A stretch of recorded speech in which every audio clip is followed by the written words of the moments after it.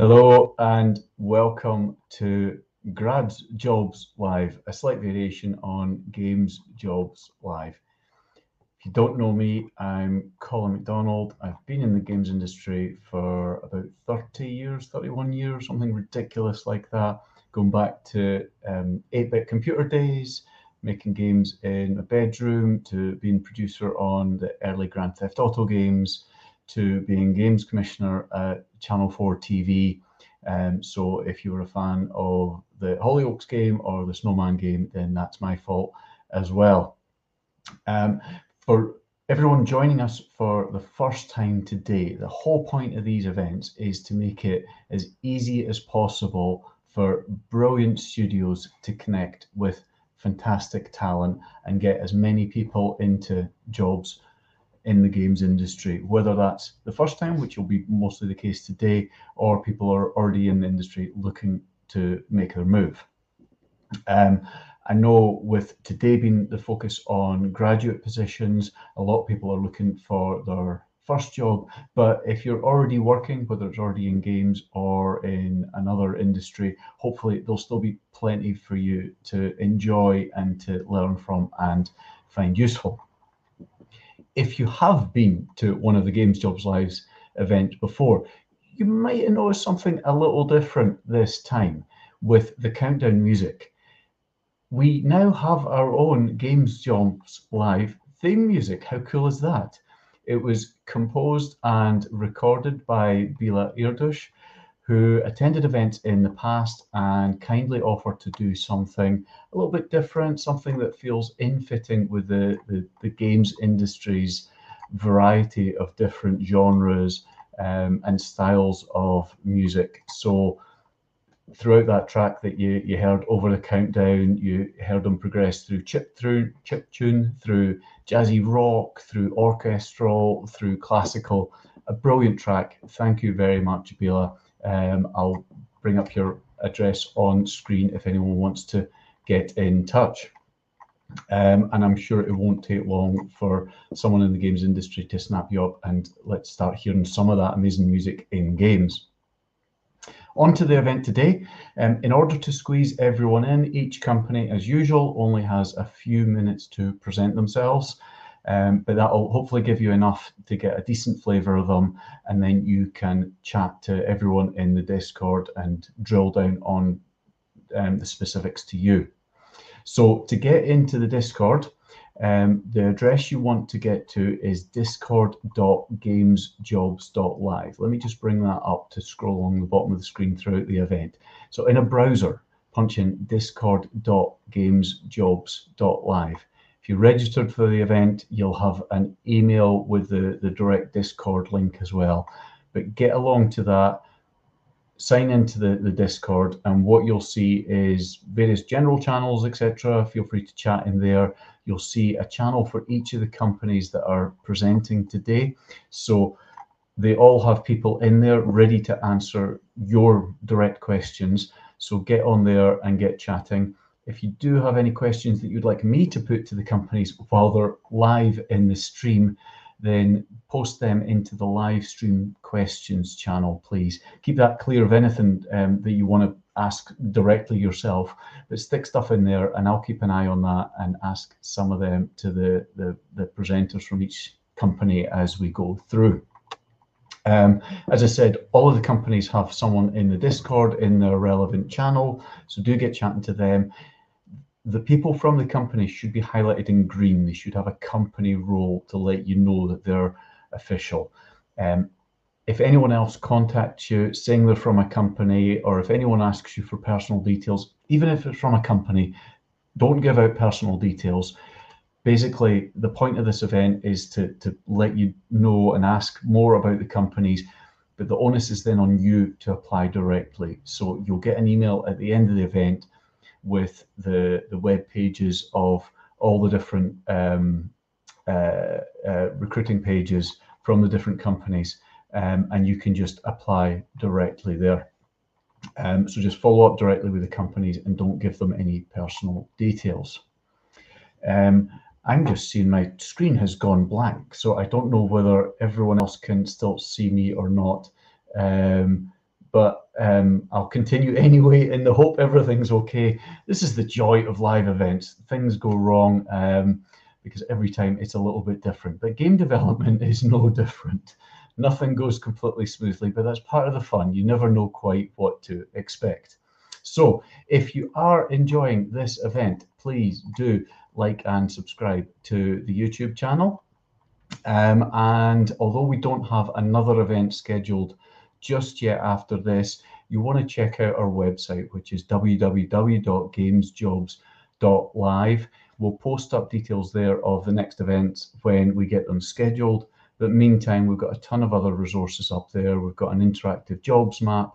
We have the jobs board. We've got different articles about the different regions around the UK of game development, a little bit about their history and who the main employers in each area are. So do get on and check out the website. And thanks to everyone today that has firstly given up the time to present in the event, but also who's helped promote it. So in particular, thanks to the companies that we've got presenting today. So that's Blazing Griffin, Shark Mob, Creative Assembly, Rivet Games, Universally Speaking, and Into Games. Hopefully I've not missed anyone. They're all busy people, so thank you very much for taking time out to come along and chat today. So let's get started and let's start hearing from the companies. We're going to kick off today with a company that's not a million miles away from me. They're over in Glasgow. They were founded about 10 years ago, I think. They saw early success with The Ship and have since developed a number of other games. And I think in recent years have focused on social deduction games, and that's before most of us had even heard of Among Us. They're particularly unusual in that they're not just a game studio, but they're a film and post-production house as well. But let's hear more from them directly. So I'm delighted to say that today we have their creative designer, Mr. Pete Lowe. Pete, hello. How are you doing? Hi, Colin. Thank you very much. Hey, everybody. My name is Pete Lowe, and I am the creative designer at Blazing Griffin, where I've been for 5 years now. And I've brought a little PowerPoint to share with everybody. So thank you, Colin, for sharing that.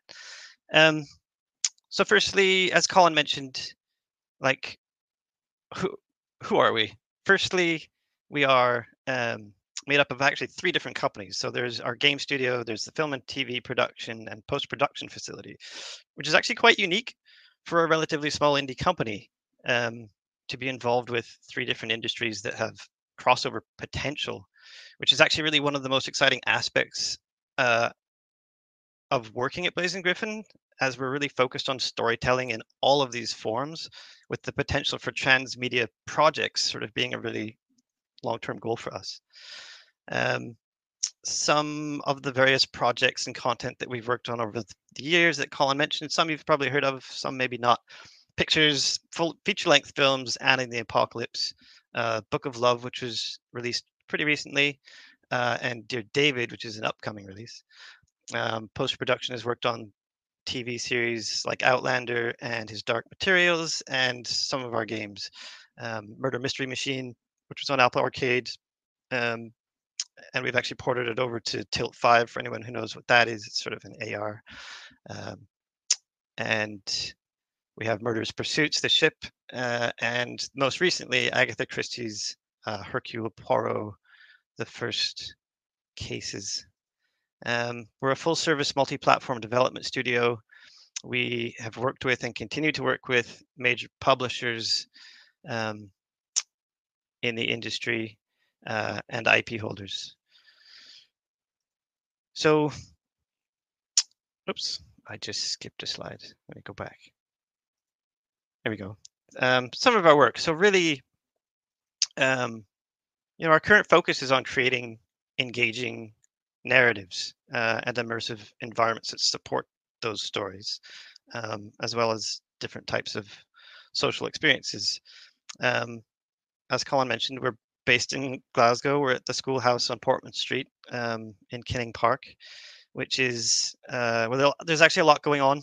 We've got a rooftop patio where various events that we're invited to take place. The climbing academy is just across the street from us, which some people like to go to at lunch hours. There's even a trampoline place nearby, but nobody goes there because it's too dangerous. The studio is open, everyone's back, but we do have a lot of remote workers now, as many people do, and we continue to hire remotely when they're the right candidates. So Blazing Griffin is in a bit of a growth phase right now, and so we are looking for standout graduates in code, art, and design. Really, we're looking for people to show your passion, your activity inside or outside your school program, whether it's through group projects, participating in game jams, creating mods, or personal side projects. We really value versatility and a willingness to learn, as we do work on a really wide variety of projects and platforms. And I think it's important for you to know really what Blazing Griffin's values are, because it really forms the culture of our studio.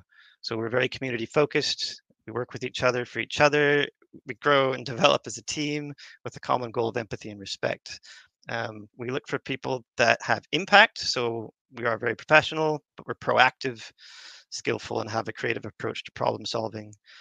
We're very bold and aspirational.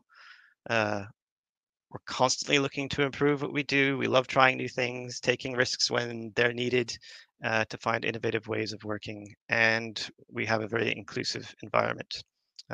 We're as diverse as our stories are. We believe that and we act on it, and we are enriched by that. And that's my presentation. Brilliant. Thank you very much, Pete. We will just take your presentation down, actually. So we've got time for some questions.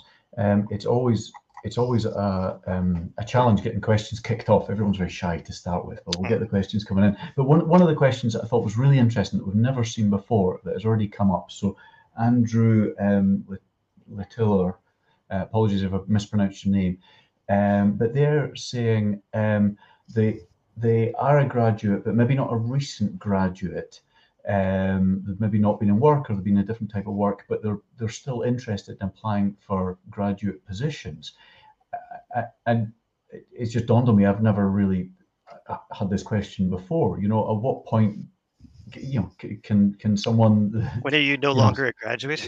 Yeah, can they still apply for graduate positions? I mean, it's more about the experience and their expectations, right? Yeah, I mean, I guess, a lot of it does come down to your portfolio. And I suppose, you're a graduate if you've gone to a school and you've filled your portfolio with a lot of the work that you've done at school, but we're also interested in the stuff that you've been doing outside of work. So, I guess it is a good question.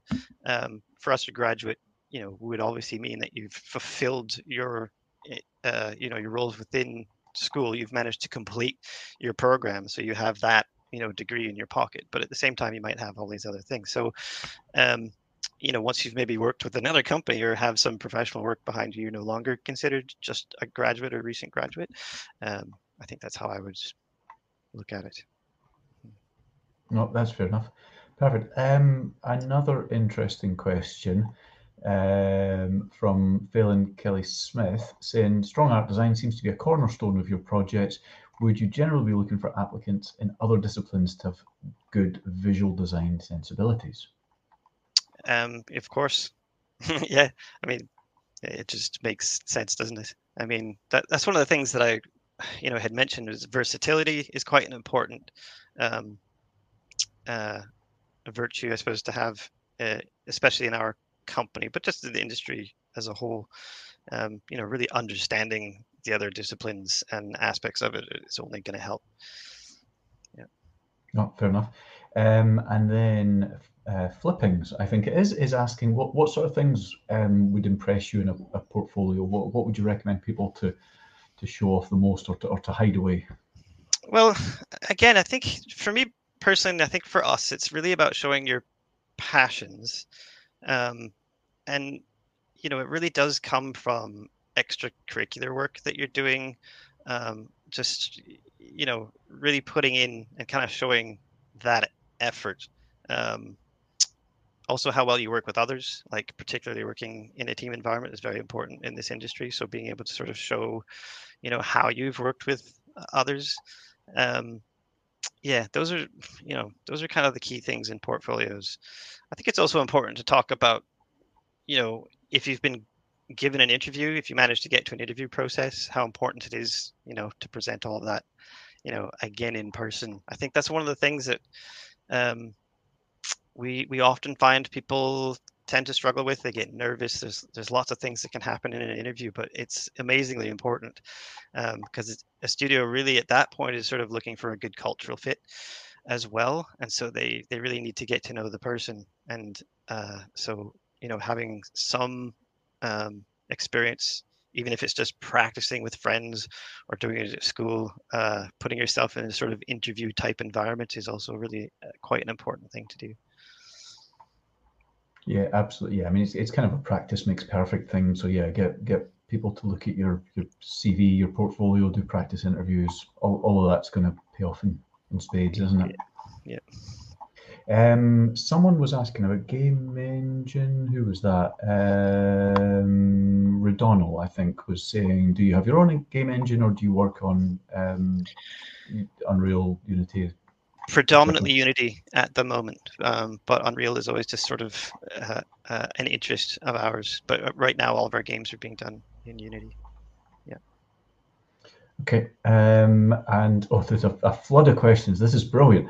So Cheesy126 is saying they're an aspiring game designer. When something says a post requires 2 to 3 years of experience, does that need to be professional experience, or can something else count? Can they have done stuff as a hobby? Can they have done mods? Can they have done stuff in other ways other than 2 to 3 years working full time permanently in industry? Yeah, personally speaking, I mean, 2 to 3 years experience. This can be, different companies are going to look at this different ways. I personally think that 2 to 3 years experience. It's important to have, again, working with teams experience, working with other people. It's really important to know how well you work with others. So that does sort of come from, having a bit of experience in a company.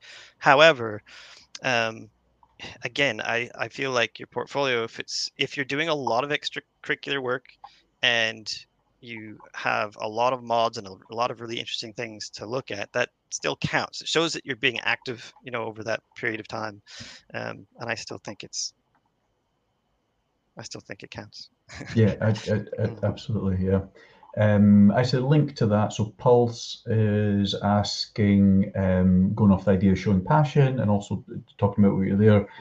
They're asking, would you recommend putting game jams on your portfolio? Sounds like Definitely. you would. Yeah. Oh yeah, definitely. Yeah. Yeah, I think game jams. Honestly, I think game jams are one of the best ways for people to get experience and interesting projects on their portfolios. I would highly recommend it. Definitely, yeah. And then we've now just got time for one or two more quick questions. We've got Crest saying they specialise in environmental design. Would it benefit them to have a broad range of different genres of environments to show off their ability, or should they just focus on the one they think they're best at? Well, I mean, I suppose there could be a bit of a strategy to that, depending on the companies that you're applying to. So if you're looking at any of the companies today, for example, you can go onto the websites and get a sense for the types of projects they've worked on or are currently working on and might have an interest in, and therefore the kind of work that you present in your portfolio, you might want to present a bit more specifically to what they're doing. I think that's one strategy. Another one is to also show, I have a very wide range of skills. So I think you could kind of potentially do both. But I think it is a good idea to look at the company you're applying for and make it specific to them. Like you're putting a cover letter in, you're talking to that company specifically and why you're interested in that company. You could also in your portfolio say, well, look, I also can do these sorts of things that I see that you're interested in and you're doing, as well as these others. Yeah, absolutely. Mm-hmm. We'll just take one more question, and we'll have to move on. But one that is maybe not an immediate fit for your discipline, but there's a programmer, the Laughing Scott, saying, recent games dev graduate, I'm wondering what stands out to you when looking for programmers, because it always feels hard to show programming skills in comparison to more flashy aspects. Now, I appreciate you may not be looking at the portfolio CVs that come in, but you probably have a really good perspective on what sort of things would stand out most. It is a tougher question for me to answer, to be honest. And I think I would focus on the person. I would obviously trust others to be able to look at the code and see that you're capable or that you've had experience within the engines. I think ultimately that's for us what it comes down to is the more experience you've had within an engine and your comfort level with that, the better. For me personally, it's about the personality and the person and how well they're going to fit within a team environment and the particular team that they're going to be working in. And a lot of that comes down to your process and just your ability to communicate. So again, that would sort of come through with the interview, how well that goes. Yeah, absolutely. Pete, we're going to have to leave you, but you've answered a ton of different questions. That's been super useful. Thank you very much. You're on the Discord, aren't you? Yes, I am. Brilliant. Okay, so if I've not been able to get to your question, or if you just have a more specific question unique to your own circumstances, do get on the Discord, chat to Pete. I don't know if there's anyone else from Blazing Griffin on, but there's people from all the different companies on. But Pete's certainly on there. If you're not already on, get along to the Discord at discord.gamesjobs.live. That's discord.gamesjobs.live. Sign in, get onto the Blazing Griffin channel, and ask away to your heart's content. And if you like what you hear, get applying. They've got a bunch of great jobs that they're looking for fantastic people for. Pete, thank you very much. Thank you, Colin. All right, cheers, everybody. Bye for now. Okay, so we still have a bunch of great companies to come. We have, who have we got? We've got Sharkmall, we've got Creative Assembly, we've got Universally Speaking, we have got Rivet Games, and we have got Into Games. So do stick around for all of that. I saw a couple of people asking about the recording of this. This will stay up on YouTube, so you can rewatch bits of this or share it with any friends or colleagues that you think would find it useful as well. Because there will be a bunch of great advice throughout the whole thing. Make sure you're on the Discord, though. We always need to keep reiterating that early on, and get your questions in for me to put to the speakers, as well as just for you to follow up directly. However, moving on to our next company. This company was formed way back in 1987. And I've been a long-standing supporter of Games Jobs Live the last year or two. As even though they're now up to about 800 people, I believe, they're still growing at their base in Horsham, just south of London, between London and the south coast. Many people know them best for their epic Total War series of games, although they keep teasing me with the prospect of something completely new as well, because they know I was a massive Alien Isolation fan. So let's see what we can find out. Joining us today is their Director of Live Operations, Alex Ream. Alex, hello. Hi. Hey, thank you very much for joining us. Pleasure to meet you guys. Hello, Colin. Great. I'll leave everyone in your capable hands, Alex. Fantastic. I've got a small presentation prepared today. I've got a little video for us. And let's get started. So as Colin already mentioned, my name is Alex. I'm Director of Live Operations at Creative Assembly.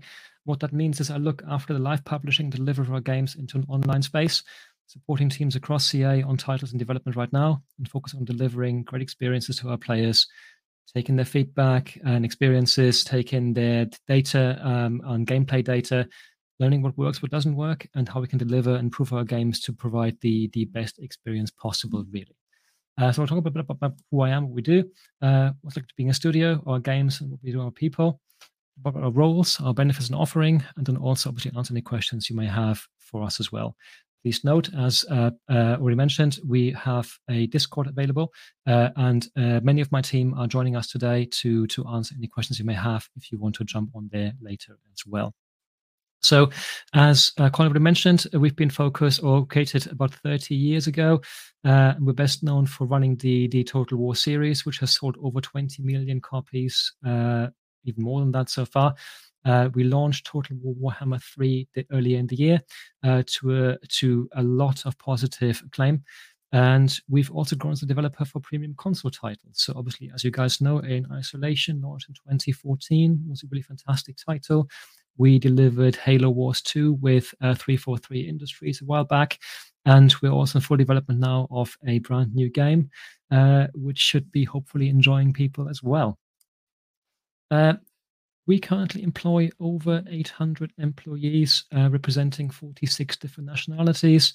Of that, we had about 200 new team members join last year alone, which is fantastic growth for us as well, obviously. We're working across 4 different studios. We have 3 of them in the UK in Horsham and 1 in Bulgaria. And we also have a separate motion capture facility, which is gorgeous and really fun to work with and play with. We have won the Games Industry Best Place to Work award 5 years in a row, which is obviously a fantastic thing for any company to achieve that.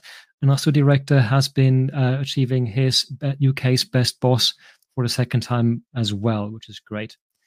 The way Creative Assembly works is we are broken up into 2 different teams, or 2 different distinctive game teams, really. Everything around kind of Total War and their kind of projects behind that. Then everything kind of the FPS and the IP teams working on the console side more, and that really works well for the studio because we cross-pollinate, we understand what each other are doing, but we're also focusing on our kind of core strength behind that as well. We have won a lot of awards, obviously, in our lifetime, ranging from BAFTAs to Players' Choice Awards and Game of the Year Awards, and we believe this is because we're dedicated to not only delivering the best experiences that we can to our players, but also, despite us being so big, we support our teams and our designers, our developers, our programmers, and everybody in giving them the freedom to really make great games happen, which is obviously important for us to grow and for our games to grow and for people to grow, really.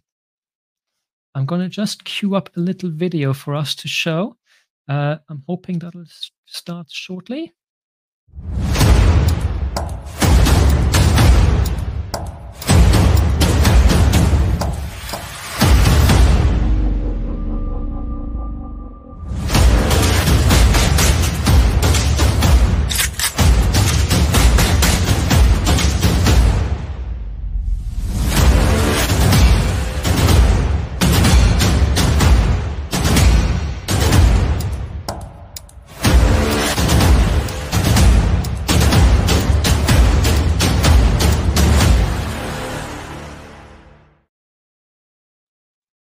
Thank you very much. So that's us, basically. I hope it was quite exciting to see.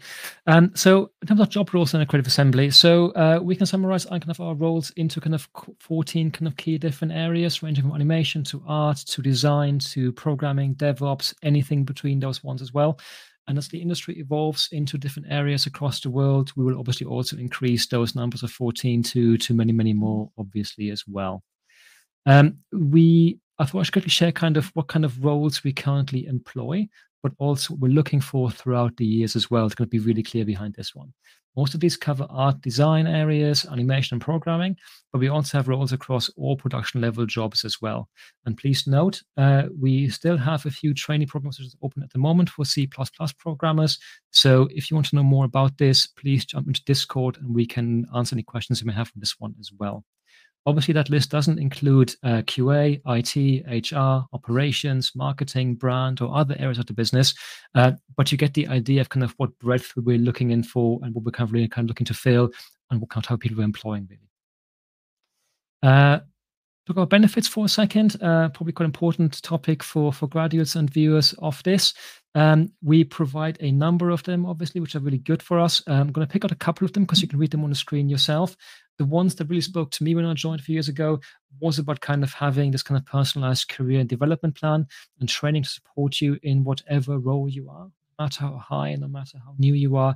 We will support you and we'll provide something for you longer term as well. We provide health, dental, and pension options for you and your family, which is really cool. I'm a dad of a 2-year-old, and I can tell you that it's really good to have health and dental for him as well, obviously. We get discounts for retailers, restaurants, and tech suppliers in the area. We have in-studio wellness programs, and we offer a range of remote, hybrid, and in-studio work opportunities for everybody who's joining us as well, which is really, really great. Finally, how can you get more about us and learn more about us, obviously, as well? We have our own website, as you know, and in there we have a section called the Creative Chronicles, which focus on different areas of game development.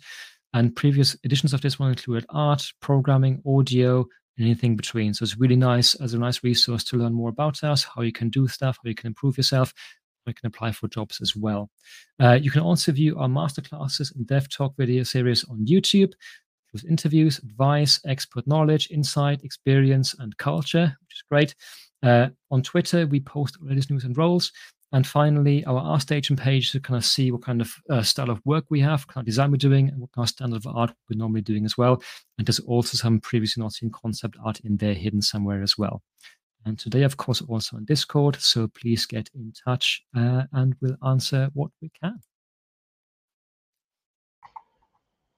Brilliant. Wow. A ton of information, a ton of opportunity there for everyone. That's great to see. Yeah. Fantastic. No, I'm a huge fan of the company, so I'm desperate to hear more people get in and increase my chances of getting freebies every time I want a cool new game. So hopefully that'll happen. Brilliant. Various questions. There was actually one that came up last time that I thought would be better placed to put to you. I don't see it, but from memory, I think the person was Bat Manuel, and was basically asking, by graduate, when people say they've got a graduate position, is that open to college graduates or just university graduates? It's open to any graduate. So you can by all means apply and do as you would apply for any kind of job like this as well. And during the interview process, you can talk about kind of where you're coming from, what you do, and what kind of graduate, as you mentioned, you are. So by all means do that. It doesn't stop us from interviewing you at all. We want to know more about you, and we really want to kind of move down. Perfect. Great. It looks like a full-on discussion going on the Discord at the moment about in terms of people submitting their portfolio, whether to submit executables and something that's interactive that the people at the studios can play with, or to make life easier for them and just submit a video or screenshots or something. What would be your advice on that? Good question. So as a director, I kind of see a number of different types of roles coming through us, obviously. So it's a bit of a question for me. For me, it's about kind of what makes you stand out in that field that you're applying for. If you're an artist, for example, we very much care about your portfolio and kind of showing your work and kind of from concept to the final product, what your thinking process was. Talk about it during the interview, obviously. Programmers, we care more about code. For designers, we care about a mix, whether it's kind of concept ideas or you mentioned, for example, demos. Anything really works. And I think the kind of benefit you have is, especially in Discord right now, ask about this, because depending on kind of the type of role you're looking for, we have somebody in Discord kind of answer any questions before this. Personally, for me, I'm more of a visual kind of guy, and I care a bit more kind of what you do and how you got to that. Now you can present that during your interview process as well to make sure you can talk about yourself and what you've achieved, and also where you struggled, so we can help kind of train that with you as well, obviously, and then really kind of make sure also that we understand whether you're the right fit for the role, culturally, engagement, and everything like that. Perfect. Great. Good advice. There was someone asking about testing roles. Here we go. Falco Mickey is basically just asking, what do you think would help someone stand out when applying for a junior QA tester role? They've been doing various bits of sort of volunteer QA testing. Should they do more of that? Is there anything else they should be thinking about adding to their portfolio? Yeah, I think it's important for us to make sure we have got a clear understanding of the level of detail you would go into when you do testing. So, for example, if you do functional testing or black box testing or anything like that, if you can prove you've thought about what the output needs to be and what the input was, if you think about kind of what the level of detail was you got into in your reporting, for example, afterwards, that's really important for us as well. If you say, I just clicked on a couple of buttons and something happened and I reported that, maybe not the right fit. If it's kind of explaining kind of what you did, why you did, and how you kind of got into that result, that's a much, much more engaging thing and much, much more conversation. Perfect, thanks. Alex, your microphone's cutting out occasionally. I've tried to... I do apologize. Just, I don't know if it's you or the internet in general, but I've boosted the volume on it. Yeah, hopefully that'll be it okay now. What else have we got? There's obvious questions about remote working. Just how does it work in practice at CA? That's a good question. So we offer, as I mentioned in my presentation, we offer 3 different kind of rates or opportunities right now: fully remote, a hybrid model, and then completely in studio a role or opportunities for you and for existing staff, obviously, as well. The honest answer is it depends. There's obviously a need for your team to collaborate in the best possible way. There's obviously a need for you and the people you interact with to collaborate in the best possible way. And there's also something that has to work for the project itself. Now, what we're currently working on is more of a hybrid trial for the majority of teams and individuals, because we see that working quite well for some. Not for everybody, but it does work for some, especially when the project is towards the end of a milestone, for example, or towards a particular kind of goal, for example. It makes much more sense to be in that kind of position of doing that. Again, that doesn't apply to everyone. It doesn't work for everyone either. We recognize that as internally as well as with new candidates as well, and we will work with you. So during the interview process, during the stages of kind of going through from stage 1 to stage 2, 3, whatever the length might be for a particular role, obviously, we will discuss that with you. And that doesn't mean it's going to stick like this forever. So there's definitely opportunity to kind of say, I want to start remote first, see how I like it, then realize actually it doesn't work for me. I want to come in maybe once or twice a week. Right. Work with your lead on that, with your manager, and we'll work with you on that. Perfect. Great. We're almost out of time, but let's just do one more question. There's an interesting one, given the scale and the number of opportunities at Creative Assembly. So Gregoire is basically asking about the career support you mentioned, about the potential for moving between disciplines like programming and design. I mean, from a practical point of view, how does that actually happen, or how often is there that sort of opportunity for someone to come in to CA in one role but transition to a different discipline over time? We had quite a few over the last couple of years. I mean, I've only been here for 2 years myself, so I can only speak about kind of the area I've been in. But yeah, we've had quite a few where this has happened, where they started, for example, as a junior QA person and then moved up into, let's say, sound design or environment art or anything like that, or even programming. That's certainly possible as well. When you move roles, it's always a conversation to be had with your respective lead and also the team and their lead to kind of make sure everything's covered and we kind of work out what needs to be. Because there's always a consideration for your current project and where it is at the moment, and how we can either exchange or backfill or support that kind of as well. We will never say no. We will always work with you and deliver that as well. And yeah, we've had plenty of kind of opportunities where we're saying we had a junior QA is now a QA manager, a junior QA starting as programmer. So there's definitely opportunity to kind of grow within that. And as part of the interview process, as I mentioned earlier, if you say what your weaknesses are and you work with us on that, we can work on improving those weaknesses to make them to strength, but we also understand where you could be in X years' time, for example, get you gradually into that kind of area going forward as well. Brilliant. Alex, we'd better let you go, but I know you and a whole bunch of Creative Assembly folk are on the Discord, so look forward to seeing some of the answers that you're giving to everyone to follow up directly with you there. So once again, thank you very much for joining us. Thank you as well. See you guys later. Thanks.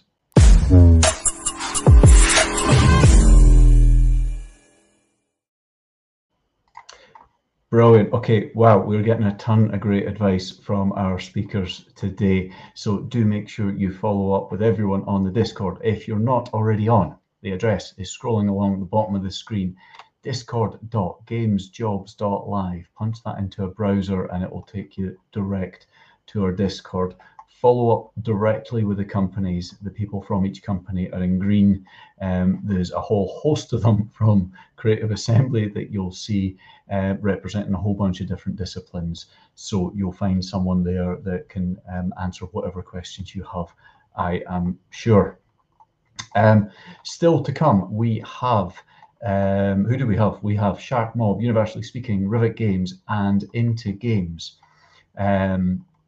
So next up, I am very pleased to welcome some of our friends from Into Games. Into Games is a non-profit that supports people on their journey into and through the games industry. So I'd like to welcome Brandon Cole, who is their Director of Partnerships and Development. Brandon. Hello there, Colin, my friend. How's it going? Not too bad, thank you. Thank you very much for joining us. Oh, anytime. Excellent. I will take you up on that. Brilliant. I'll just leave everyone in your hands for 5 minutes, if that's okay. Yeah, sounds great. Look forward to catching up in a second. Hello there, folks. Hope everyone's well. As Colin's already wonderfully introduced me, I am Brandon. I'm the Head of Partnerships and Development over at Into Games.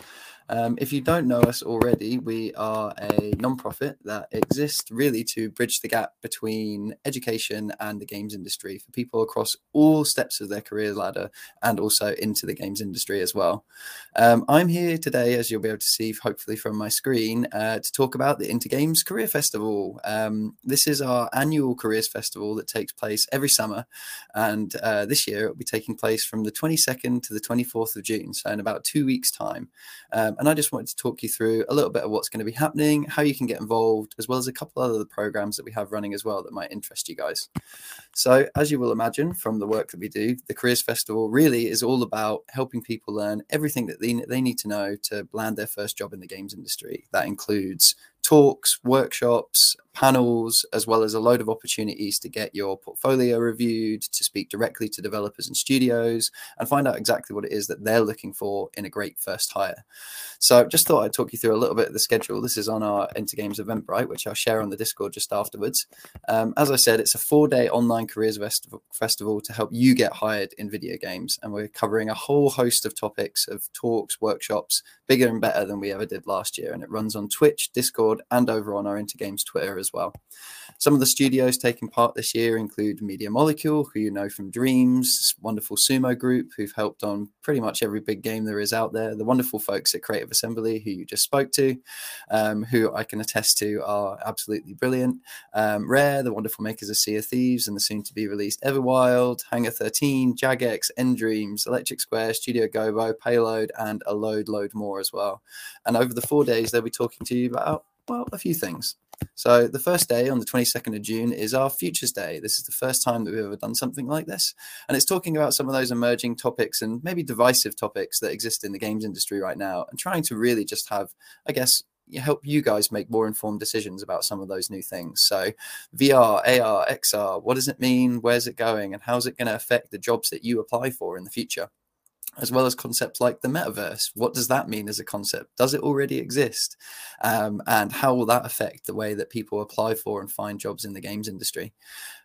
We'll be hosting a whole host of other things, as well as stuff on blockchain. Again, a divisive topic, but one that we feel like there's a lot of disinformation out there, or not really an open and honest conversation. And we want to help people make informed decisions about, divisive technologies like that, as well as also AI. I'm sure a lot of you guys will have been playing around recently with the DAO Mini AI art creator. So we've got a load of artists to talk about how AI is going to affect the future of games art and how that technology may be used in the future. So some really cool panels and topics there. Next up is our Careers Day. So this will be a jobs fair of all of our partner studios and friends talking about their open roles at the studio and the best things you can do to apply for them. What do they look for in a great QA tester? What do they look for in a great producer? And you can ask direct questions to the developers about, what you want to know about landing your first job at that studio.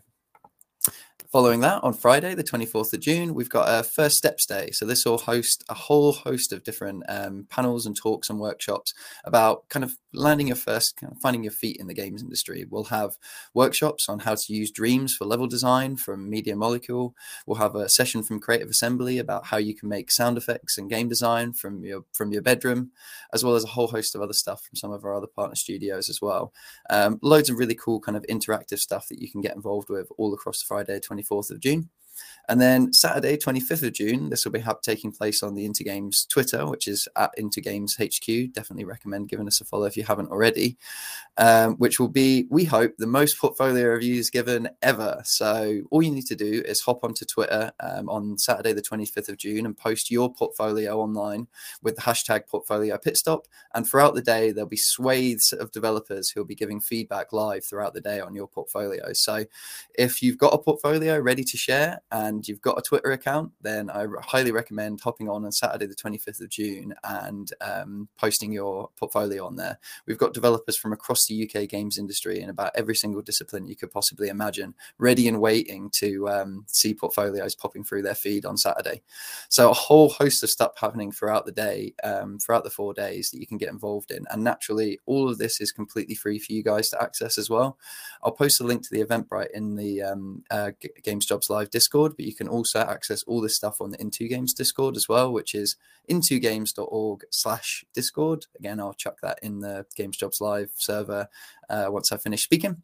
And you can access all of this stuff. And really, the Careers Festival is just the tip of the iceberg. We run events, workshops, initiatives all the way throughout the year, all to help you guys land your first job in the games industry. And we're only ever a message away for any sort of advice or guidance that you need as well. As well as that, I wanted to share another project that we're working on, which is called Fast Trackers.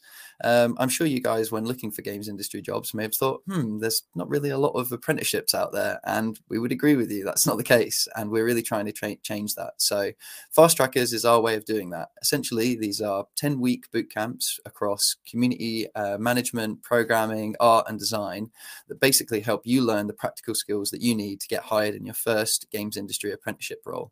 The first of these will be happening in London. So if there's anyone from London listening, please definitely head over to Fast Trackers and apply if you haven't already. But there'll be more of these happening regionally and nationally across the UK, including a C++ programming course with Unreal that will be starting later this summer, where you can register your interest for that now.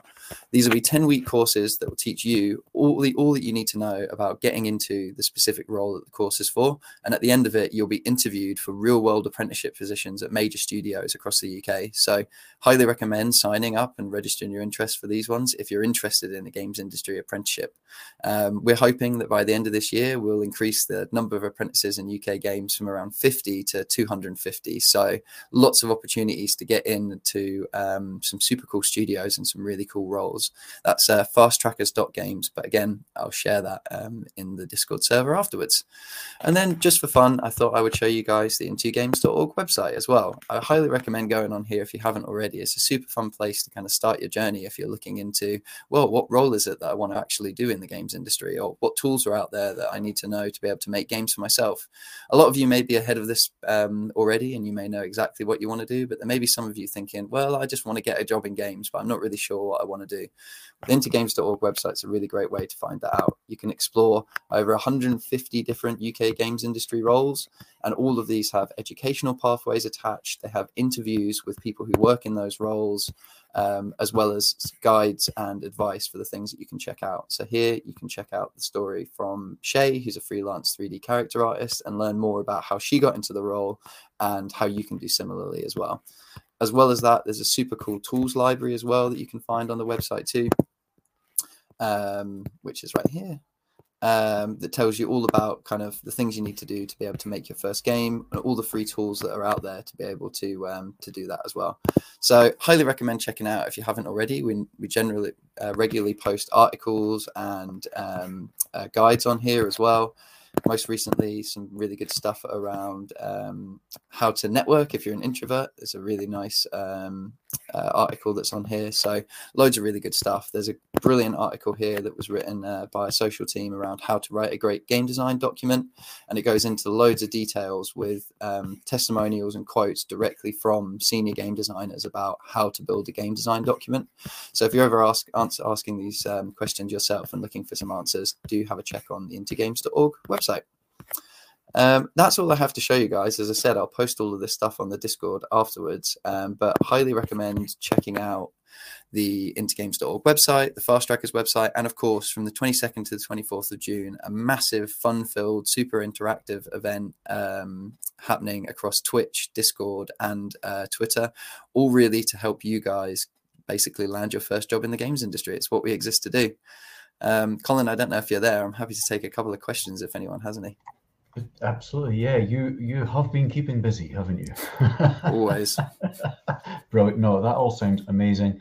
And it's, I mean, your website sounds like it's got even more on it since I last checked it out, but it's always been my sort of go-to place in terms of the brilliant breakdown you've got of, the last time I looked, it was something like 94 different positions identified across the games industry and what they involved and routes into each of them. So a fantastic resource for the industry to have. And your article on networking for introverts sounds like I will benefit a lot from it as well. So I will be checking that out myself. Two just very quick questions because we need to move on. But I thought because you're sort of independent of the studios, it would be useful to get your take on it. One is red flags. Is there anything you see or hear people doing when they're trying to get into the industry that you would advise them not to do, to stop doing? Yeah, a couple things. I would say never work for free. If a studio or an organization is asking you to do that, that should be an immediate red flag, whether that's an internship or work experience. You should be paid for your time because it's valuable. That's the same for any job. You wouldn't work at a cafe for free, so you shouldn't work at a game studio for free either. I would say on job applications, things like Ninja, work hard, play hard, all of those sorts of things are normally red flags. Look for ones that have an inclusive, welcoming culture and talk openly about their ethos and also the things that they don't do so well. Don't be afraid to ask questions in interview as well. And if they don't give you the answers that you want to hear, then generally those are red flags as well. There's a lot of companies out there who have kind of, not necessarily bad reputations, but have been embroiled in certain things and, ask questions about those things. And if you get straight answers, that's a really good sign. Also, expect salary expectations on job applications as well. When you're applying for a job, you should know how much money you're going to get. If you don't see that on there and they're not willing to tell you that, generally that's also a red flag as well. Things to look out for that are good is, companies that really talk openly and honestly about their culture, who they are, the type of organization that they want to be, and also the things that they invest in as well, whether that's social impact projects or education, ones that have an outward looking view of, how to support their local community and to kind of make the industry a better place. And then also ones that are, willing to talk and answer questions at interviews, always really good as well. And of course, a diverse and representative makeup of staff as well. Organizations that care about this typically have much more welcoming and inclusive working environments as well. So yeah, those would be good things to look out for. Good advice, yeah. And I think all the companies today or that ever take part in Games Job Live tick a lot of those boxes, because otherwise they wouldn't want to risk coming on a live stream and having to answer random questions. So great advice. And the other one was the sort of perennial question of what to include with applications. A lot of people stress over whether to include a cover letter, how often to follow up with companies. Have you got any general advice around that? Yeah, so I would say cover letters are great. I know it can be difficult writing a cover letter for every single job that you apply for, but they let you know a little bit about, the employer know a little bit about who you are, what you like, what you're passionate about, and why you're applying. So I really highly recommend a cover letter, even if it's a short one, just to basically inject a little bit of yourself and your drive into every job application that you do. From portfolio side, obviously it varies massively discipline to discipline, but you can quite easily find out what the industry standard tools are. If you're a designer, having something like a link that you can click on that has a shipped game that you have created, however small it may be, that's going to do you absolute wonders when you go to interview, because that's what they want to see, people who can finish and ship projects. And likewise, art for ArtStation, GitHub for programming. And a thing that always comes up as well is show what parts of work that you contributed to if it's a group project, and also show your problem solving. Let people know, and the gent from Creative Assembly said this as well, is show people how you got to the solution that you got to, whether that's across art, design, or programming, because that lets them know a little bit more about who you are and how you think. So all those things are really, really good. And just make sure your CV is short and sweet. It doesn't need to be 6 pages long because they won't read it. This is your advice, Colin, that you gave recently, is that, you only have a few seconds to catch an employer's eye, and you need to make sure that you make those seconds count. So keep it short, sweet, concise, to the point, and let them know who you are. Brilliant advice. concisely delivered, right on message. Excellent. Brandon, we need to move on, but that's been fantastic. Great advice. Thank you for coming. I hope everyone checks out the Into Games website and checks out the Careers Week happening later in the month. Post the links on the Discord, and hopefully we'll see you at that. Yeah, of course. Always a pleasure, Colin. Thanks again. Brilliant. Thanks, Brandon.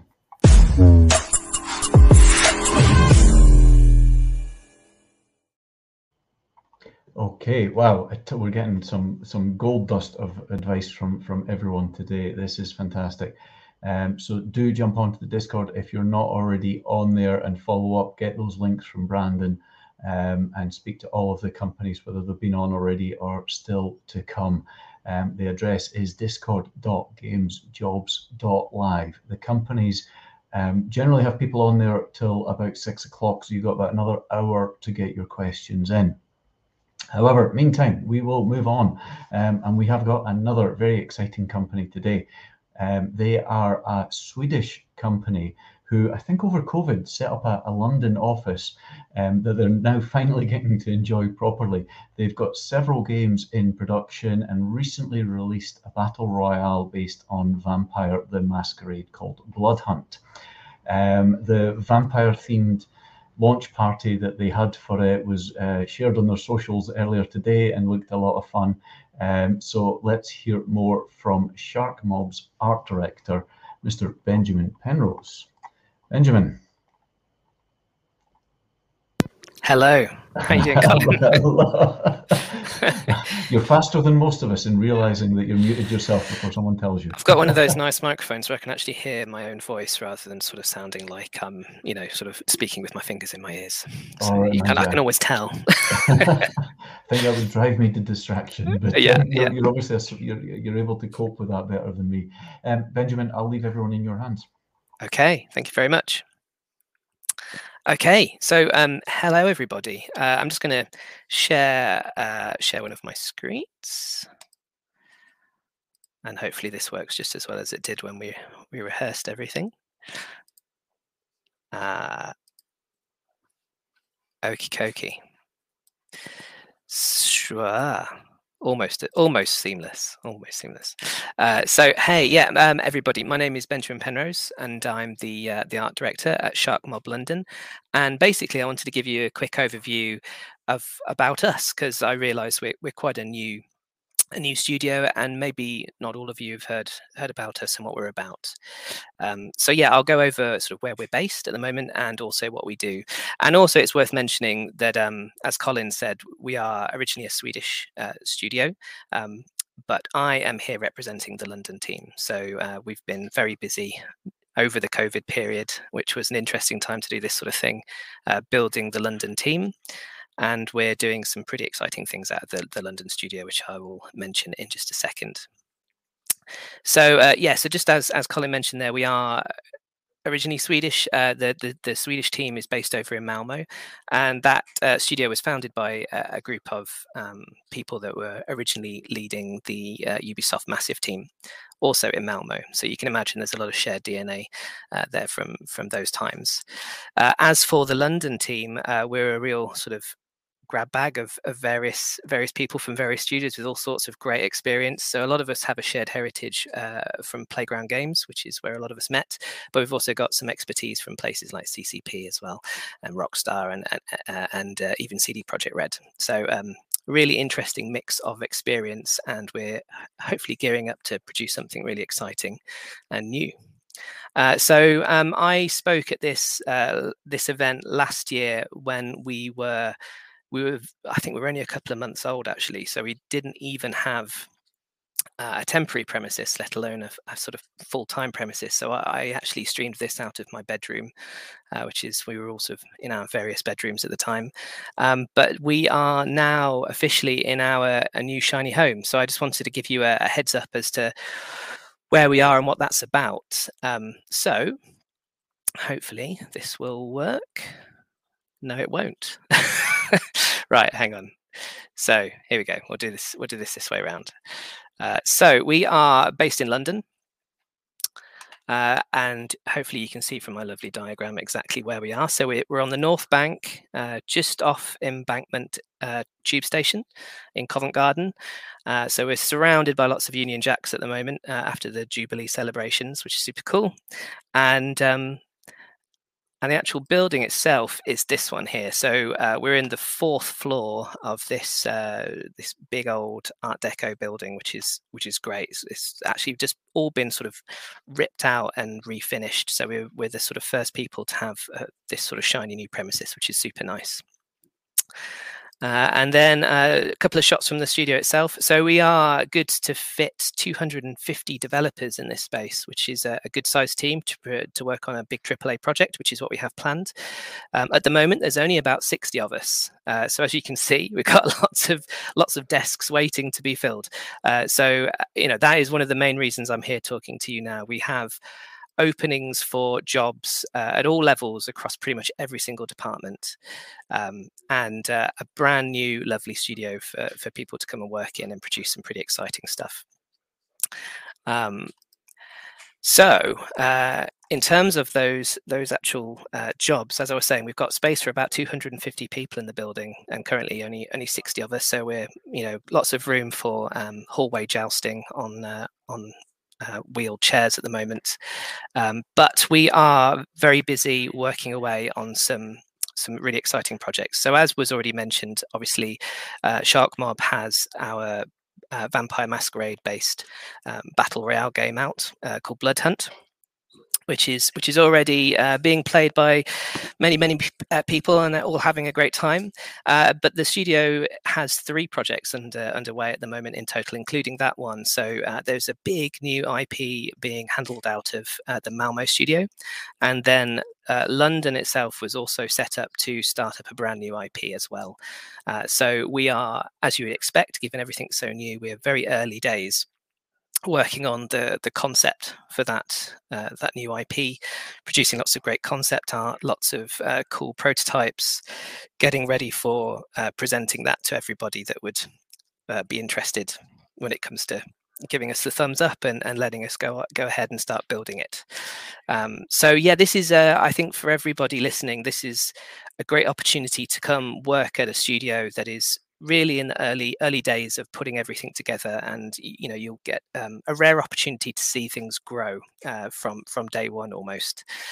So yes, I would encourage everybody, if you are interested in working on some big AAA shiny projects with us, to go check out our website, which I do have just here. So yeah, come over to sharkmob.com, and if you click on the jobs tab, as you would expect, we have job openings in a whole host, as I said, different positions, and this is across the London and the Malmo studio as well. So if you're interested in working and living in Sweden, that's also something that the guys over there are looking for talented people to come join the team, again across all levels.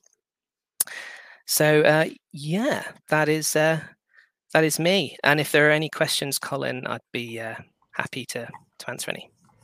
Fantastic, great stuff. Thanks, Benjamin. I see various questions coming in on the YouTube. Just to let everyone know, we're not looking at the YouTube for questions because we can't check everything everywhere. If you've got any questions, come into the Discord and post them on the Discord, either for me to put to Benjamin for the next couple of minutes, or to put directly to Benjamin and his colleagues at Shark Mob directly on the Discord.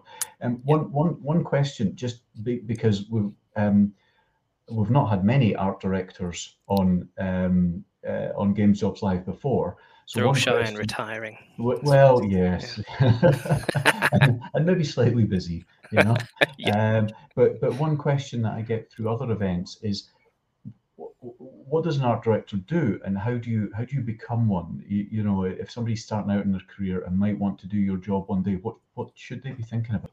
Oh, that's a great question. Yeah, and I think the answer is probably very different depending on who you speak to. I think it's one of those jobs that you can find yourself doing through multiple different paths. My own path was that I entered the industry as a concept artist originally, working on Forza Horizon. Actually, that was my first project with Playground, which is again where I met a lot of the people that we started this studio up with. But it was concept work for me was a really nice way of being able to talk about game visuals in a fairly holistic sense. So I think that's, concept tends to be a good entryway into art direction for a lot of people. It's not the only route for sure, but I think for me, I found it was a great way of joining conversations about every aspect of the game's visuals, because I was producing these images that might be a target for the way the game would hopefully look by the time it was finished. And I think, over time, I was sort of in more and more of those conversations and started doing less and less concept work. And so it was almost an organic transition for myself from doing lots of concept work into more art direction. So I actually moved into an associate art director position at Playground for a few years, and then sort of finally worked up to the studio art director position. And I would say, if I was to describe that role, it's really about, it changes throughout the course of a project, but generally it's about, in the early days, helping to define the look of a project, finding the right pieces of language to describe it to people, and then the pieces of imagery that you need to create early days in order to fully communicate what you were originally saying verbally in pictures, because it's always good to talk about art direction with pictures. People tend to find. and then as the project goes on and you start to get into the midst of production, it's about making sure that all the efforts that are going on across the wide variety of different departments in an art team in a AAA studio are all pulling towards that original sort of concept or a vision that you put forward.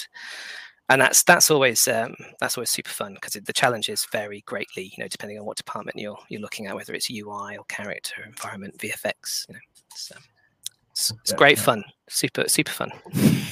And do you still get to be hands-on? I know some art directors who are so busy doing the direction and the vision holding during the day that they go home and draw for fun, so that they still feel hands-on. Yeah. Do you still get an opportunity to do it during the day though?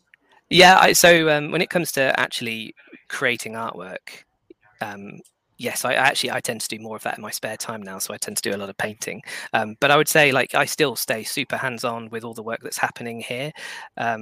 So, regular sort of conversations with artists across all the teams about, what would arguably be fairly low-level conversations about, how do we get this particular element to look great? I feel like so many art directors are probably agonized over the way grass renders across an open field, or the way a pebble is floating in the wrong position on a piece of terrain or something. But so you always find yourself getting involved in, I think, in a variety of conversations. Some of them are super high level and sort of studio level, but the fun stuff, if any art director's being honest, the fun stuff is when you're working directly with the team, sat down, problem solving something and coming up with some really cool solutions to things that you didn't know you were going to face at the beginning. Perfect, great. Really interesting. A couple of questions. There's a lot of chat about remote in the Discord, but let's come back to that actually, because initially I just want to take advantage of having you here. Everyone's always asking about what to put in a portfolio, what to put forward when they're applying for art jobs. Yeah. General advice for someone trying to get their first job in industry from your point of view. Okay, yes, I've spoken about this many times. My biggest piece of advice to anybody in any area of art in the early days, after you've sort of maybe you're just coming up to the end of your course, or you've actually already finished the course and you're going through the process of applying for jobs, make sure that you're staying fresh and up to date with everything that's going on within that part of game art that you want to get into, and make sure that you're still creating stuff. The amount of times I've seen students who go through that sort of arduous process of building up a portfolio during their course, and then once they finish the course, they don't carry on that developmental work. You'd be surprised how often that happens. So I would encourage everybody to keep pushing, keep discovering, keep learning, keep having fun, and connected to that, when you start thinking about the way you construct your portfolios in the early days, it is absolutely fine to keep things fairly concise. So you've only got a few pieces of work in that ArtStation page, and every time you produce something new, it's probably going to be the best thing you've ever done, because it's the newest thing you've ever done. And use that piece to replace the thing that you like the least in your portfolio that you've had a chance to sort of properly critique, and you think, do you know what, I've grown as an artist since then, and keep that process going. So you're really working on, every time you produce something new and shiny, it goes in and replaces the thing that you like least. And that way, if you give yourself like a number of pieces, between like 5 and 10, it's totally fine. I think you're regularly making sure that what you're putting forward and showing potential studios and employers is the best that you have to offer. Sometimes one of the biggest flags, I think, for somebody hiring somebody into an art position is when you see everything they've ever done in their portfolio to a point where you start to question whether they have the ability to edit their work and know which bits are good and which bits aren't so good. Absolutely, yeah. I once got told that part of the job of an artist is to exercise good judgment, and that includes judgment on which bits of your portfolio you should not show off. Yes, absolutely. Yeah. Brilliant. Okay, solid advice. Thank you very much. No worries. Remote. Yes. So remote. Yes. No problem. So as everybody sort of is acknowledging, the landscape is as it is now, and we are very passionate about making sure that we have people in the studio so they can have conversations and collaborate with each other. We really believe that's the best way we make games, but we also want to be flexible. So we're offering a hybrid solution at the moment. So we have 3 days in the studio and 2 days out, and those days are totally flexible. So you can speak with your manager and organize exactly which days you might be in and which days you might be out, as best suits you. Yeah, and I mean, it's actually quite practical. I mean, for years when I was at Channel 4, I used to go down to London a day a week, every single week. I mean, I didn't think of it as hybrid working, but it's kind of what it was. Yeah. So it's actually quite feasible to commute, from anywhere in the country for a couple of days, isn't it? So. Yeah, absolutely. Yeah. I mean, I don't actually live in London myself. I live up in the Midlands, so I commute down here. Yeah. Exactly. Case in point. Yeah, and I imagine you're not alone. There's probably no. There's a whole bunch of us. Yeah. Absolutely. Well, hopefully we'll extend that and get people from even further afield applying for some of those brilliant jobs and to get to work on some of those brilliant upcoming IPs. So thank you very much for taking the time to join us today. No worries. You're in the Discord. You're able to take questions there for a little while. So one of my colleagues, Dell, is on the Discord at the moment, but he knows everything that needs to be known. So feel free to throw any questions at him, and he'll be able to answer them. Perfect. Brilliant. Benjamin, thanks very much for joining us. No worries. It's been a pleasure. Cheers. Thanks, Colin. All right. Catch you later. Bye.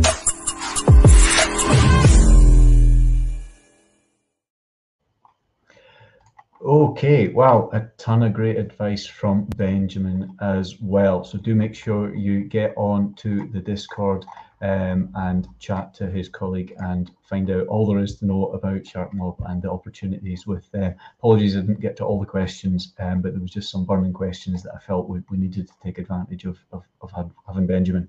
But follow up directly on the Discord and get answers to everything else you want. Okay, we are now going to jump back up to my native Scotland, where we have Rivet Games, who develop add-on content for Train Sim World.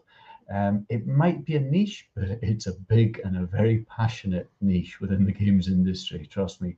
They're currently looking for a few different people, so here to tell us more are their lead artist, Matthew Price, and lead software engineer, Kevin Connaughton.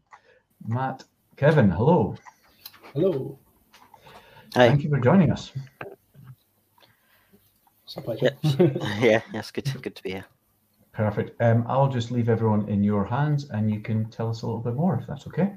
Yep. So I'll start off. I'm Matthew Price. I'm the lead vehicle artist at Rivet Games. So here at Rivet Games, we focus on simulation games. We're a company with about 20 people based in Stirling, but we're fully remote. We're made up of artists, programmers, and designers with dedicated audio and QA members. Currently, we make add-ons for Train Sim Worlds, where we build detailed models of well-known trains, complete with interiors and full controls for simulating driving. We also recreate the iconic routes that these trains run on in real life. Typically, our routes can be up to 50 kilometers long with intricate stations, iconic landmarks, as well as interactive features for gameplay. Our pipelines are based around Unreal Engine 4. The main tools we use are 3ds Max and Blender, along with Substance Painter, but we also use specialized tools for more specific tasks. As we make an authentic driving experience for our players, we focus a lot on research and reference gathering. So we conduct a lot of research trips, and we also talk to industry professionals so that we're confident in making the vehicles and the routes that we make for our players. So I'd like to now show one of our trailers of one of our recent add-ons, and then hand you over to Kevin.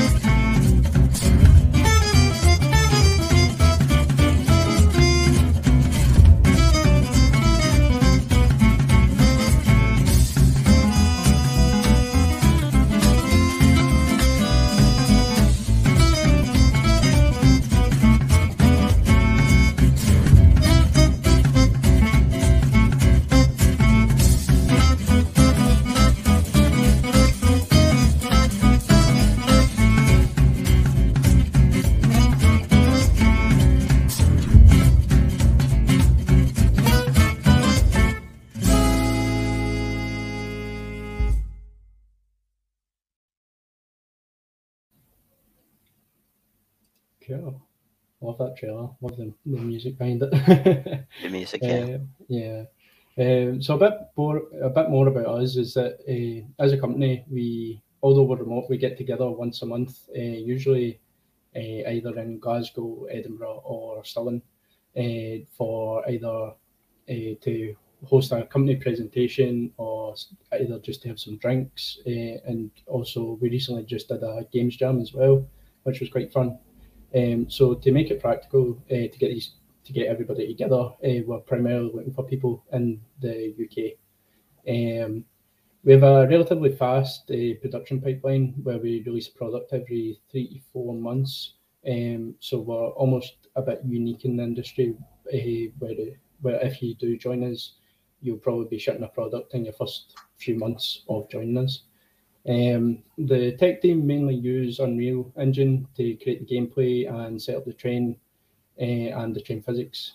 We do dive into other tools such as Houdini to help speed up our level design pipeline, and we also look into creating our own tools to help anywhere else in our pipeline that can be more efficient.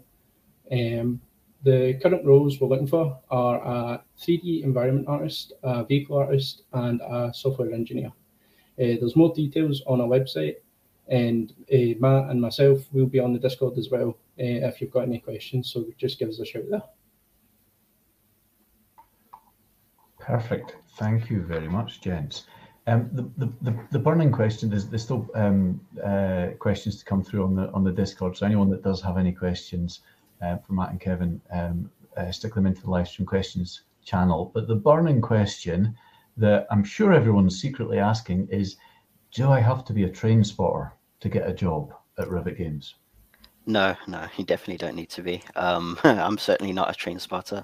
But one of the things is, if you do come here, you will learn a lot about trains. And it's kind of one of the things that's part of the job is you have to learn a lot. There's a lot of knowledge that you will gather, and you'll need to be able to apply either to art or, as Kevin will be able to talk more about, the setup and the simulation of these vehicles. There will be a lot that you learn, but you don't need to be a heavy train enthusiast to come and join us. Okay, that actually leads on to one of the questions that has just come in. So Laz is saying they're interested in working as a vehicle artist, although their portfolio focuses mainly on cars. Is it worth them applying? Definitely. So trains is pretty a niche thing. So not many people think about modeling a train. So when we're looking for vehicle artists, we are looking for people who probably do have at least a few cars in their portfolio, and that are modeling to a fairly high level. So that's if you've got cars in your portfolio, yeah, we'll definitely look at you and consider you. Great stuff. And then from an art perspective, what tools are you looking to use and for people to have experience of? So at the studio, like I mentioned, we use 3ds Max, but we also use Blender. Maya is also okay, but we would encourage you to move over to one of those two tools, because most of our pipeline is around those two tools. And obviously we use Substance and Photoshop and those kind of tools as well. Great. And then you're in another one of those jobs that I think a ton of people are jealous of, being the lead vehicle artist. So it's the same question that I put to Benjamin.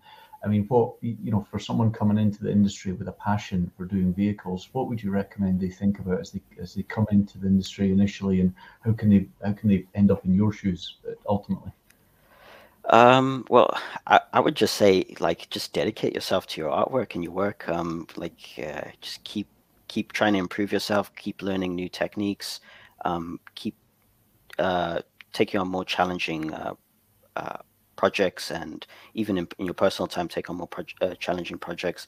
But also at work, just be putting in as much as you can into your work. And that's how I basically got to where I am, is just doing as best I could and just constantly improving and building up your portfolio of work. Perfect. Cool. Kevin, from a tech point of view, in the same question in terms of the tools and experience and what you would expect people to be up to speed on. Yeah, I mean, so what I would say is just find with kind of programming that, it's a really wide scope. So find something that interests you, and in your own free time, just try and build up either like a little short game or a system that you find quite interesting, and use that to show off your skills as a programmer. So I take it you're a fan of people taking part in game jams. Yeah, big fan. Game jams are great for showing off your skills and showing that you can work as a team, and particularly with COVID, most game jams in the past 2 years have been remote, so it's always interesting to see people that can work as a team remotely as well.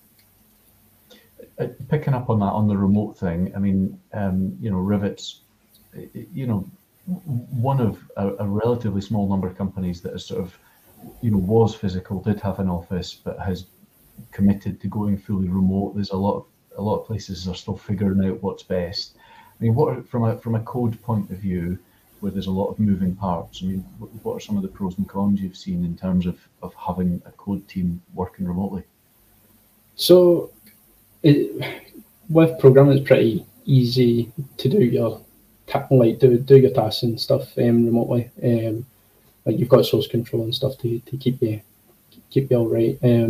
But I think the kind of cons behind it is having that, particularly like graduates and people coming in, having an opportunity to sit with them a bit more, rather than having to dedicate, slot them into schedules on Teams. Being able to have them just across from you is a lot better. It's a lot easier. I know from when I was learning when I was at Rivet, it was a lot easier just to shout over at the desk at somebody to ask them for help or anything. So yeah. Cool. And then in terms of there's someone asking about Unreal 5. Rivet uses Unreal 4 at the moment. Is that right? Yeah, we use Unreal 4, and it's mainly tied to what Dovetail Games use and develop on. So right now they're only developing on Unreal 4. Great stuff. And then just a last general question. I mean, any sort of tips or things for people to avoid when they're thinking about applying to a company like Rivet Games? What are you most looking for in applications? Question to both of you. Yeah, I'll let Matt go first.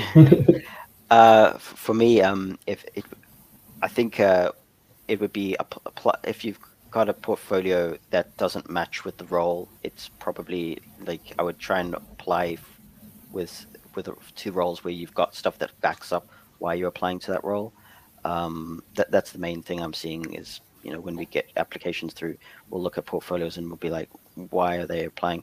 Especially on the vehicle side, we'll get people who apply on the vehicle side, and they might not have vehicles on any vehicles in their portfolio, and so we would be unlikely to go with take you further than that.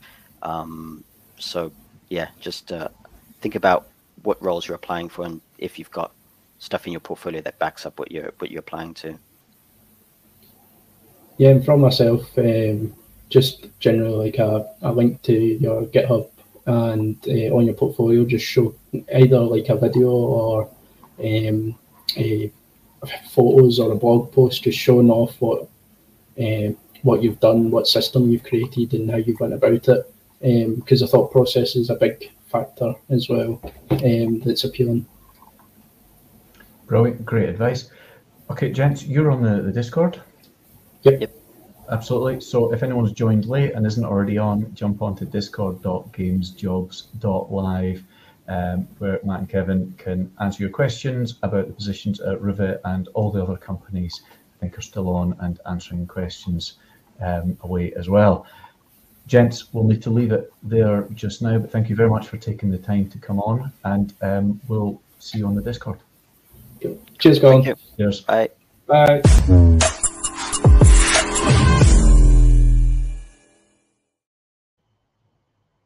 Brilliant. What a lot of great advice we're getting through. So I'm really pleased to round off a brilliant selection of companies that we've had on today with another one, Universally Speaking.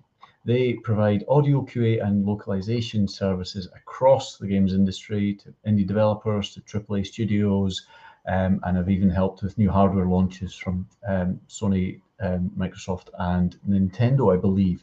They've also just announced a new Liverpool office on top of their Bedfordshire one. So here to talk about the opportunities with them is their Chief People Officer, Vic Rogers. Vic. Hello, hello, hello. Hello, thank you for joining us. It's really good to be here, and well done everyone for staying the course. But my goodness, it wasn't hard work, was it? Trains, there's all sorts to keep you engaged. It's been really good watching all that. Well, absolutely, yeah. I mean, you get an hour and a half of all this bombardment of information, but then the real work begins when everyone's got to then apply for the jobs and follow up properly. So this is the fun bit, believe it or not. Exactly. Right, Vic, I'll hand over to you. Now, do I need to press buttons? I'm sorry to be stupid at this point. You're going to do it for me. Oh, aren't you amazing, as always? Brilliant. All right. So, yes, we are Universally Speaking. And in terms of our place in the ecosystem that is games, we help the amazing people that you've seen speak before, the publishers, the creators. We help make sure that their games are really ready for launch. And that means that we enhance the experience for our gamers. We predominantly, as Colin said, we do a lot of testing. So let's see if I can make this thing work. Here we go. So here's some of the people that we work for. Absolute heroes on the screen there in terms of what they do. And they give us the work to then check before it goes live. So we go around hunting for bugs. And I was just doing my maths. Maths isn't a strong point.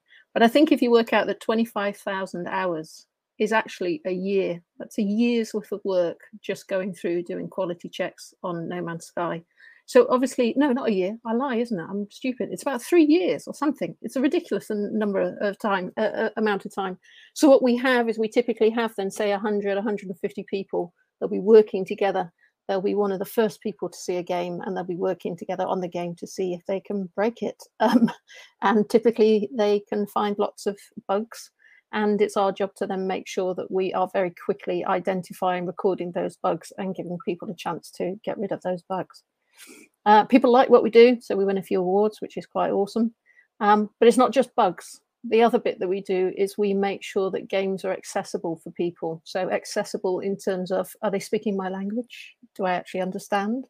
And also there's a piece where if something's being developed on the other side of the world, let's say we've got a mobile company out in Korea and it's developed a game, is that going to translate and be relevant to the people over in Brazil? So it's not just, is the language right, but culturally, does that actually fit? So that's the localization piece of what we do as well. Making sure that, as I say, we are enhancing the experience for gamers. They can access the game, they can understand the game, they feel part of the game. That's what we love doing. We've got roles across the business, right from entry level to senior. And thank you to everybody. I was a bit slow there on the old Discord, but as I get it, this is a grads recruitment fair, and therefore there's a lot of you saying, how am I going to get into this world? I've been applying for jobs, and bless you, I think that's great, because back in the day, that was me and various other people just trying to get someone to pay attention, give us a job. I used to work in the movie industry. I now work in games, and getting that foot in the door, I think, is really important. And I think it's also really important that when you've dedicated, 3 years of your life maybe to studying this thing, you've got your dream set. I'm going to be the greatest concept artist. I'm going to be the most amazing animator. And you're putting your heart and soul into getting jobs, and just no one's giving you a chance. What we're saying at Universally Speaking is, let us be your gateway. All right. So rather than stacking shelves at Tesco or making amazing coffee at Costa or whatever else it is you're going to do, come and work with us. It means you're working on AAA projects. No, you're not being the most amazing concept artist on day one, and you're not creating the whole of the game, but you are one of the first people to see the game. You are rigorously testing that game. You are learning the discipline of what it means to work for these studios, because we obviously have to align with how these studios work. So you've got some really core skills and understanding, which hopefully looks a little bit better than working at Tesco's. God bless Tesco's. I did used to work for them years ago as well. But this is your gateway into games, and you might do it for 3 months. You might do it in the evenings and still go to college. So we have night shifts that start 3:30 to 11:30. Some of our shifts do 5 o'clock to 1 a.m. in the morning, because some of our clients are in the US. And then we also do early starts. So we do a 7:30 through to a 3:30. So some people fit it in while they're still studying or doing other things. But the point is, it's real work. You're learning a professional way of working. And so if you're desperate for that entry level role, we're the kind of place that you can come to. Everyone's different. We're all made up of different people, different interests. But in amongst all of that, we've got some things that unite us. And these are the things that unite us. So number one, quality. You don't need to read all the words. My most important thing about quality, have you got attention to detail? Do you spot things that other people don't spot? People talk about people being on a spectrum. Your spectrum is your super strength. It's like, what are you really, really good at? And some people are extraordinarily good at spotting and having attention to detail, spotting things that other people don't spot. So this attention to detail is phenomenal. Passion. Got to believe in what you're doing. This has got to be good stuff. But we're not just playing games, remember? We are playing games because we are trying to find out what might jar, what might break. And we want to get rid of all of those things so that somebody else, that passion, that somebody else is going to have a better experience. That's really important. You've got to have agility, this kind of drive, this can-do attitude, this, yeah, I'm in the middle of testing it on this console, but guess what? The client's just said, can we now test it on this? And I've got to move to a mobile phone or something like that. This, yeah, of course I can. Can-do attitude, this agility that, yes, we can do that. That's why our clients come back to us. We can move quickly and we have a can-do attitude. Everything is about the customers. Customers works at multiple levels. Customers in terms of the clients, the big publishers that pay for us to do the work. Customers in terms of end users, the gamers, the person in Brazil that's like, I didn't even realize I was a princess until you translated the word princess, and then I understood princess. And then customers for me, in terms of the people side, is you, employees. So we've got to make sure that we're looking after each other and making it the best possible experience. And it all comes together at the end with regards to teamwork. You may well feel that when you're gaming, you're in your own world, but when we're working together at Universally Speaking, we're doing it as a team. I said that some of our hours that we put in is 150 people working together, and they might be working together for 3 months solid, just so that they can, as a team, deliver some great results. Everyone's welcome. Here's some jobs. From your entry level, the ones that you're looking out for, and I'll show you the website in a moment, the ones you're looking out for are your tester roles. That's where you're going to get your foot in the door. That's going to give you real work experience of working in games. And that's some crazy things that we were doing on Pancakes Day. So yeah, come and play proper little racing car games if you want to. But there you can see, hopefully, our website. I hope that that was useful to some of you. We'd love to hear from you. Be brave, you know, first gig, you get first job, just apply to us. And we hope to see you in Liverpool or Bedford soon. Is that all right, Colin? That was perfect. Thank you very much, Rick. Yes. The big question on the Discord is around remote working or on-site working and everything. How does it work with universities? You're in. You're not out. You're in. So yes, you're 2 studios, one in the middle of Liverpool, literally across the road from Liverpool Lime Street, dead easy to get to. That's a great big train station. And the other one is in Bedfordshire. It's about an hour and 20 out of London on the train. But you're in a studio with everybody else. There's no remote working for us when we're doing the testing stuff. One of the service lines we're moving into community management, and that will have some remote working roles, but that's not live right now. Yeah, I mean, there's also, I know a lot of the big AAA companies and the hardware manufacturers, they have a lot of sort of provisions in the contracts that things need to be behind closed doors and everything when they're in development. So I know that's a major consideration for them, that you obviously have to work along. Protect that intellectual property, keep it all safe. Yeah, exactly. Yep.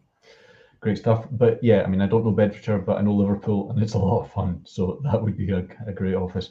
So is that office up and running? I know you just announced it a month or so ago. It's really real. It's really real. We opened the doors last week. Everyone's on their second week this week. And the reason you're not seeing photographs of it is because there's literally still things being wired into the walls. But yeah, they were talking about jousting down the corridor. That's kind of what it looks like at the moment. I'll show photographs next time, but there's still televisions are being fitted to walls and things like that. We've got, how many have we got gone in there now? I think 50 people joined us in the last 10 days in the Liverpool studio. Overall, there's 390 people between Liverpool and Bedford. Wow. Fantastic. That's a lot of pancakes on Pancake Day.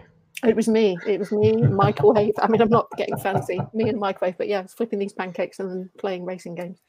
Brilliant. And then the other thing, I don't think I've seen this come up on the Discord, but just one of the sort of perennial things around QA is, whether, there's a bunch of people always recommend it as a starting point into the industry, which you alluded to, and there's a similar number of people say, actually, it's a great discipline in its own right. And a lot of people, go really far in QA and excel at it and are perfectly happy and don't want to see the best QA people go over to other disciplines. I mean, I guess, particularly if it's someone starting off, if they start with you, I mean, they can go either direction after that, I presume.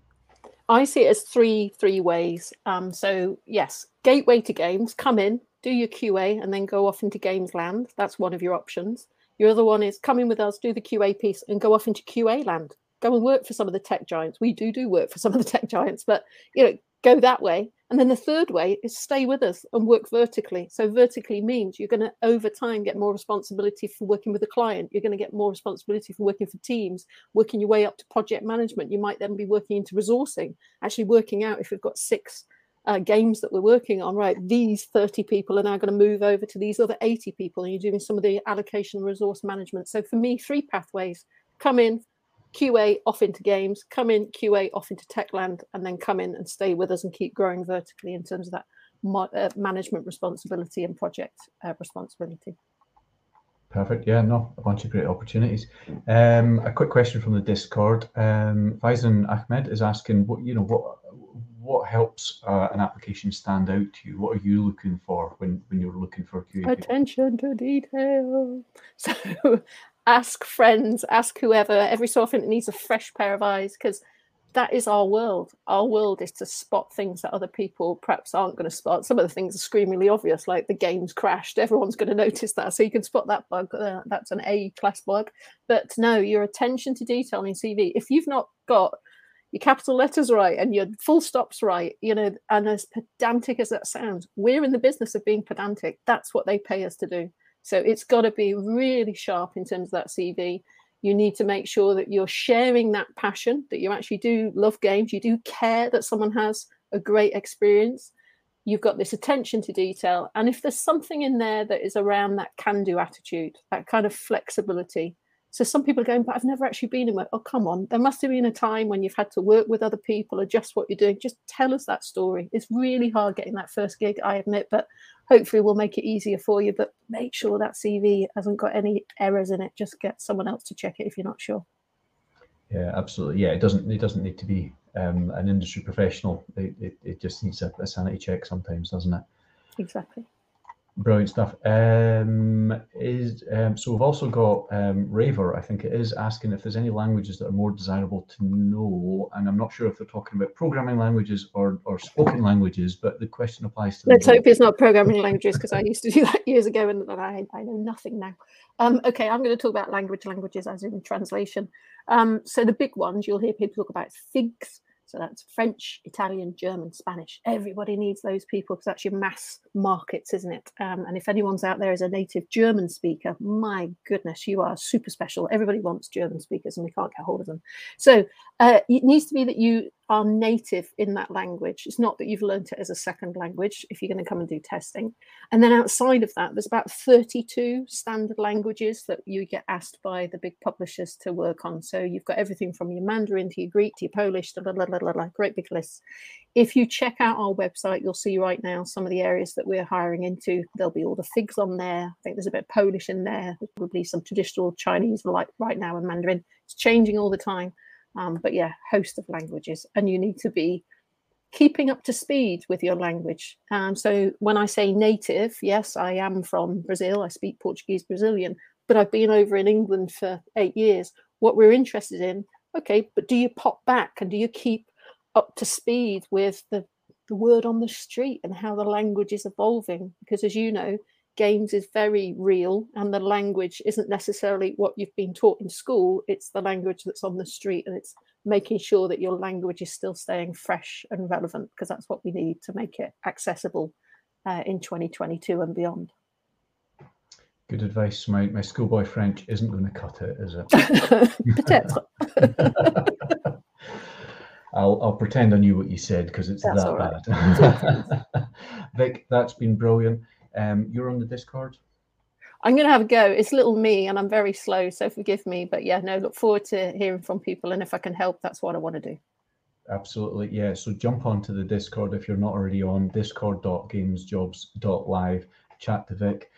Even if you don't manage to get on or she gets overwhelmed by questions, an email has just gone out with a link to all of the company's recruiting pages with all of the jobs they've got on offer, including Universally Speaking's. So basically just follow up directly. The onus is on you now. You've heard from everyone. They've taken time out of their busy day to chat to you. You've got 20 minutes left to get in any last questions direct on the Discord. Otherwise, just apply directly. And I'm looking forward to seeing lots of you get jobs at Universally Speaking and all the other companies we've had today. Vic, that's been fantastic. Thank you very much for joining us. We'll see you another time. Take care. Thanks a lot. Great. Cheers.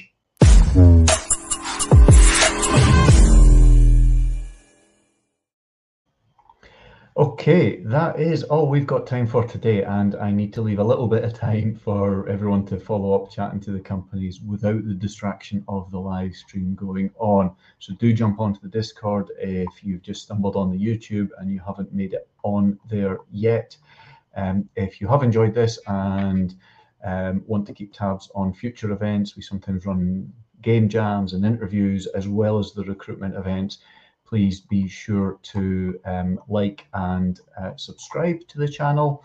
And remember to check out the website www.gamesjobs.live, where you'll find an interactive job board and job map that have all of the current vacancies across the UK's games industry. It's about 2,800 jobs currently going at the moment, so you can explore them and filter them and zoom in on them to your heart's content.